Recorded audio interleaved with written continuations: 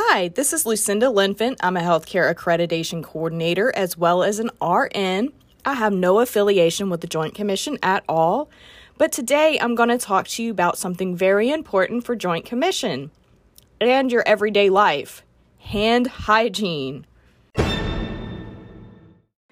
According to the CDC, an estimated 2 million patients contract a hospital-related infection every year, and 99,000 die from their infection.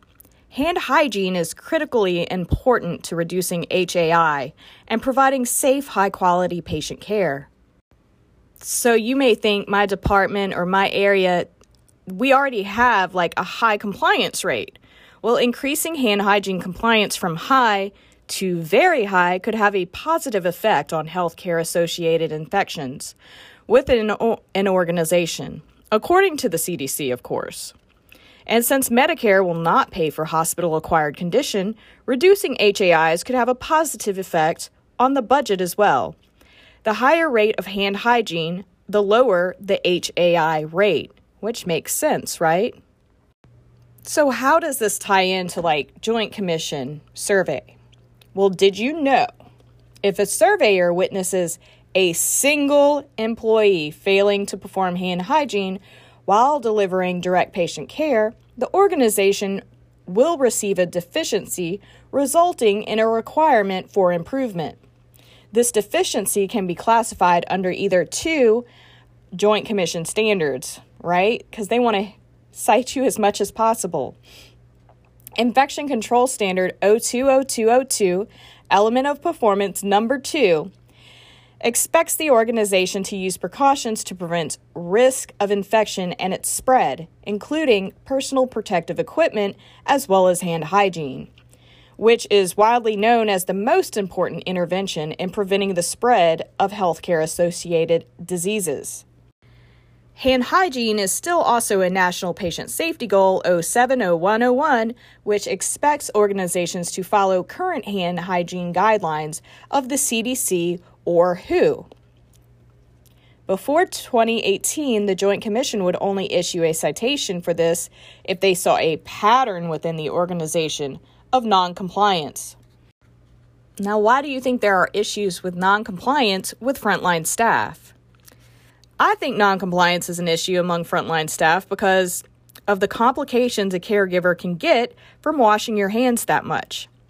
Personally, my hands would crack and bleed from hand washing. Skin breakdown can range from mild to debilitating. On rare occasions, staff can suffer from an allergic dermatitis. I feel like I've had all these things happen to my hands over the years. Staff may need to seek treatment from a dermatologist and will likely need to address issues that include the type of hand hygiene being used, brand of gloves, and the use of barrier creams and hand lotions. And you have to be careful with some hand lotions because they'll break gloves down. You shouldn't be using it at work. Other reasons why proper hand hygiene is not done is frequent entry and exit of a patient's room. People get distracted and forget, or you have a handful of supplies as you walk in and you just don't do it. I really like the electronic compliance tools that they have now, but they're so expensive. The ones that basically beep, if you get within the patient's range of their bed, you get in their area, it'll beep that you didn't wash your hands, but that's a whole system. It is very expensive, so not everybody's organization can afford to get those, although they work and they're pretty cool. So what are some ways that you can remind staff to wash their hands without drawing attention to the situation? These tips can be used during a survey, but are also a nice way to remind staff to wash their hands daily. So, of course, I feel like we have alcohol-based hand rubbed everywhere, especially since COVID has happened. So one of the things that were mentioned to, help everything was to relocate hand rub to more convenient places. I feel like we have already done that. It is everywhere and for everyone. They even have it at the gas station pumps. Not that gas station pumps have anything to do with this conversation, but just saying, it's everywhere. And this is one we kind of used in the Navy. Use a code word to remind a distracted individual to perform hand hygiene. Just make sure it's not a vulgar word or something that would make a surveyor, make it seem obvious. So, you don't want to use a code word like pineapple because that's like out of the blue and they're going to look at you like you're crazy. The surveyor will. Your employee might too if they forget that that's the code word. So come up with something kind of like an everyday thing so that they would know, or like stomp twice or cough once into your hand. Like signal your person to wash their hands if they forget.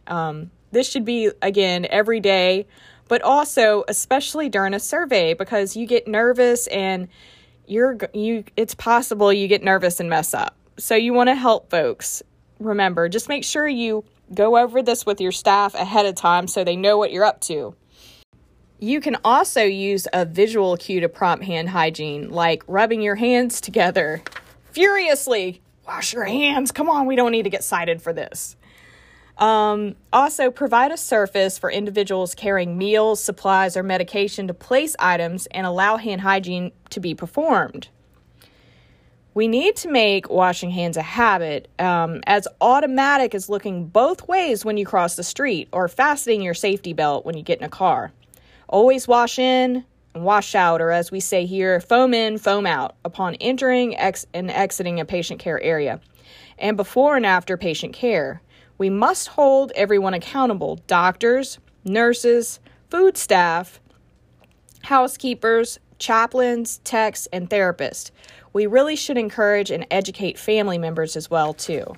That's really important. So try these with your staff and see if it helps. At least they'll know if they forget to do it, to wash their hands. During survey, you'll be eyeballing them, stomping your foot or coughing or sneezing or something to say like, wash your hands, with your secret code. So it is a good method to do. I mean, we all kind of try to help each other out, especially during survey. So it's just something to think about. And this was like a fun, quick one to do. If you have any questions, let me know. I know this was very short. Let me know, email me, contact me, and I'm open to suggestions and feedback. Have a great, fabulous day, everyone.